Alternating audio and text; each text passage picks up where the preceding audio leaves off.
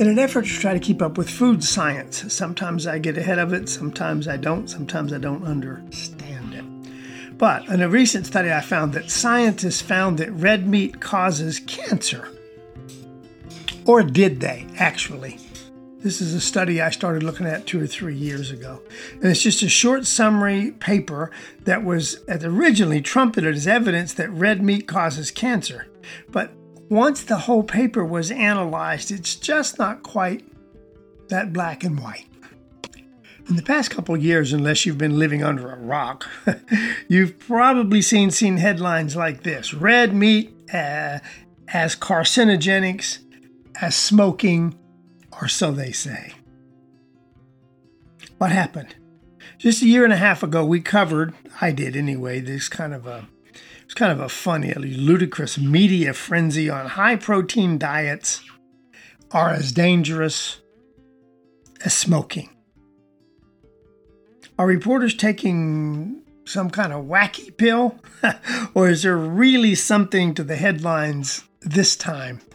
I had to look into it. It just made me a little curious. Let's begin to understand that you have to understand just a bit about the science of red meat metabolites, is the fancy word, as well as about the epidemiology of your body, how it works. The following is just a little quickie, folks. It's a little primer. But before reading, please realize that being labeled as a carcinogen is pretty common. Not only are harmful compounds like alcohol, drinking folks, is considered partially or potentially carcinogenic, but so are the healthy elixirs like we brag about, like aloe vera and yerba, I think is the word, yerba mate tea. But once they're studied, the actual impact depends on the dose, what makes up the rest of your diet, and a lot of other factors. So it's just not a 1-1-1 situation. The connection between red meat and cancer is more complex than most articles ever suggest. It's going to take more than a couple of minutes to understand the research issues involved. I'll try to, as I do to make myself understand, try to keep it in about 8th grade English so I can follow what's going on. And sometimes that's pretty difficult when they do these scientific papers. First off, you better know exactly what red meat is. You're planning to enlighten your friends on this issue. Yeah, don't actually enlighten them unless they ask. People just hate it, folks, when you're giving them unprompted nutritional lectures. Don't ask me why, but I have noticed that. Incidentally, I have to bring up here, in case you don't know it, because it's been such a big sales pitch. Pork is not white meat. No matter what the television tells you, the meat of mammals like pigs is typically all considered to be what we call red meat. So researchers and the USDA consider pork to definitely be a red meat. And folks, if you've ever gathered your own wild boar, your own wild pork, your own European, and you butchered it, there would be no question about the fact just how red it is. And let me bring up one other thing. Although both fish and chicken fall under the white meat category, they're pretty darn different in nutrient content. So we can already see that the red versus white dichotomy, it's a kind of little too simplistic to rationally motivate health or poly decisions for all of us, without even delving into my favorite, grass-fed meat versus cheap grain-fed meat. However, having said all that, there is something in red meat that could potentially cause cancer. That very same myoglobin we mentioned may have some unique properties, and those properties may depend on how the meat is processed and cooked. Very important. We'll get more into that a little bit later on in this program. Just do remember, red meat's not all the same, and neither are white meats. Oh yeah, I already mentioned it once, I'll mention it again. Pork is not a white meat. If you're a big advocate of red meat, and I kind of am in some ways, and know something about nutrition, I pretend to know.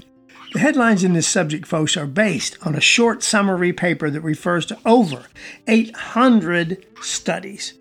Earlier this past month, the experienced researchers met at an International Agency for Research in Cancer. It's called IARC, which has been around a while, an arm of the World Health Organization, which I believe in, and came up with some really strong conclusions on red meat. Specifically, with regard to colorectal cancer, they classified processed red meat as Group 1, carcinogen, known to be carcinogenic to humans. As for regular meat, it is classified as a 2A group, which is only a probable carcinogenic for most humans. Remember, Group 1, I'm going to explain to you, Group 2 is very, very different. In general, Group 1 is bologna, salami, all true processed meats. Really, there's little doubt that they at least do have some carcinogenic properties. Just as a little addendum here to make you understand, there are a few things you should know right now off the bat. First, the findings were mostly referring to cancers of the colon or rectum. While colorectal cancer is very important, incidentally, you might know, maybe you don't, third leading cause of cancer in the United States to the actual death of cancer from cancer. You can't generalize the research findings to all the other cancer types, though. Yeah, what you have to kind of get a grip on is cancer is just not a monolithic condition. It's not a single condition. The researchers were mostly making conclusions that one type, colorectal cancer, is influenced especially by processed meats.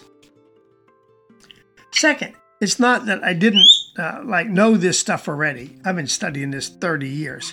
Processed red meat has been strongly linked to colorectal cancer for many years.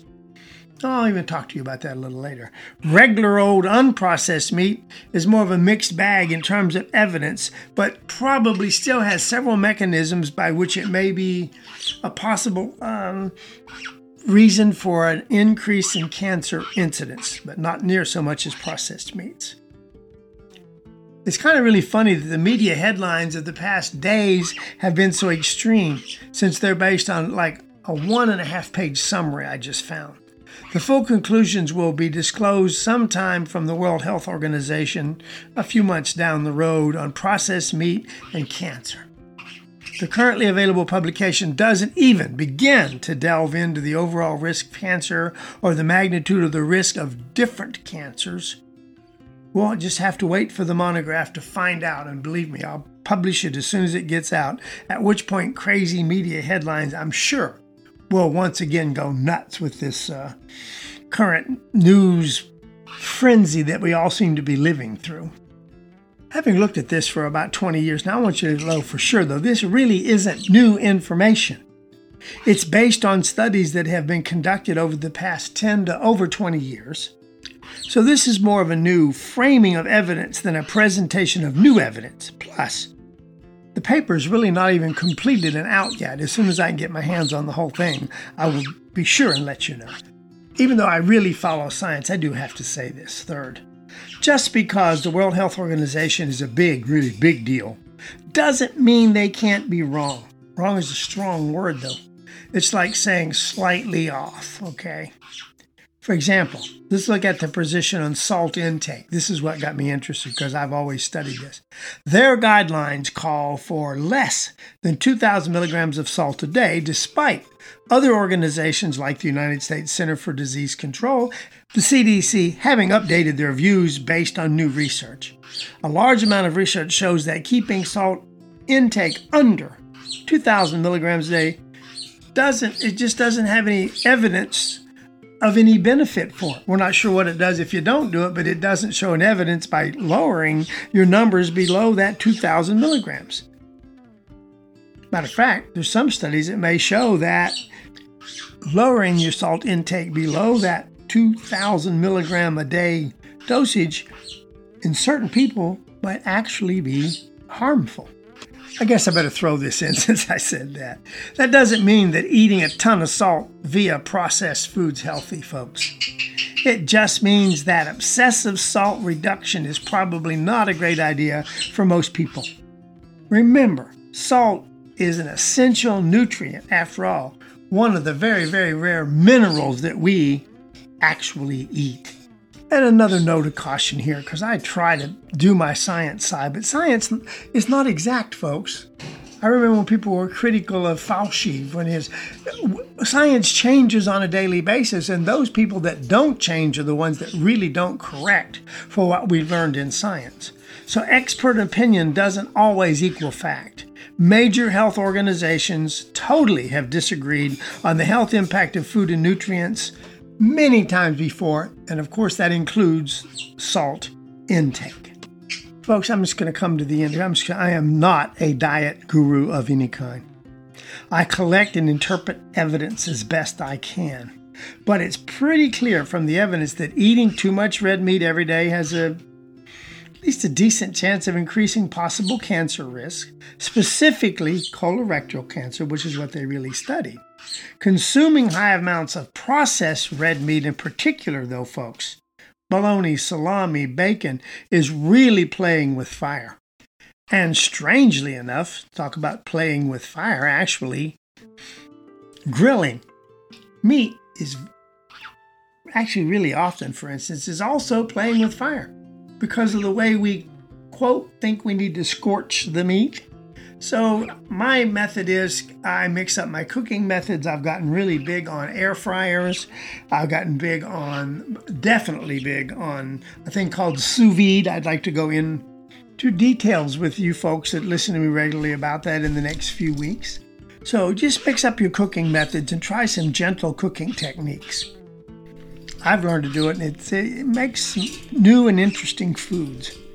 But all this being said, the evidence is mostly observational, or I'm going to call it mechanistic.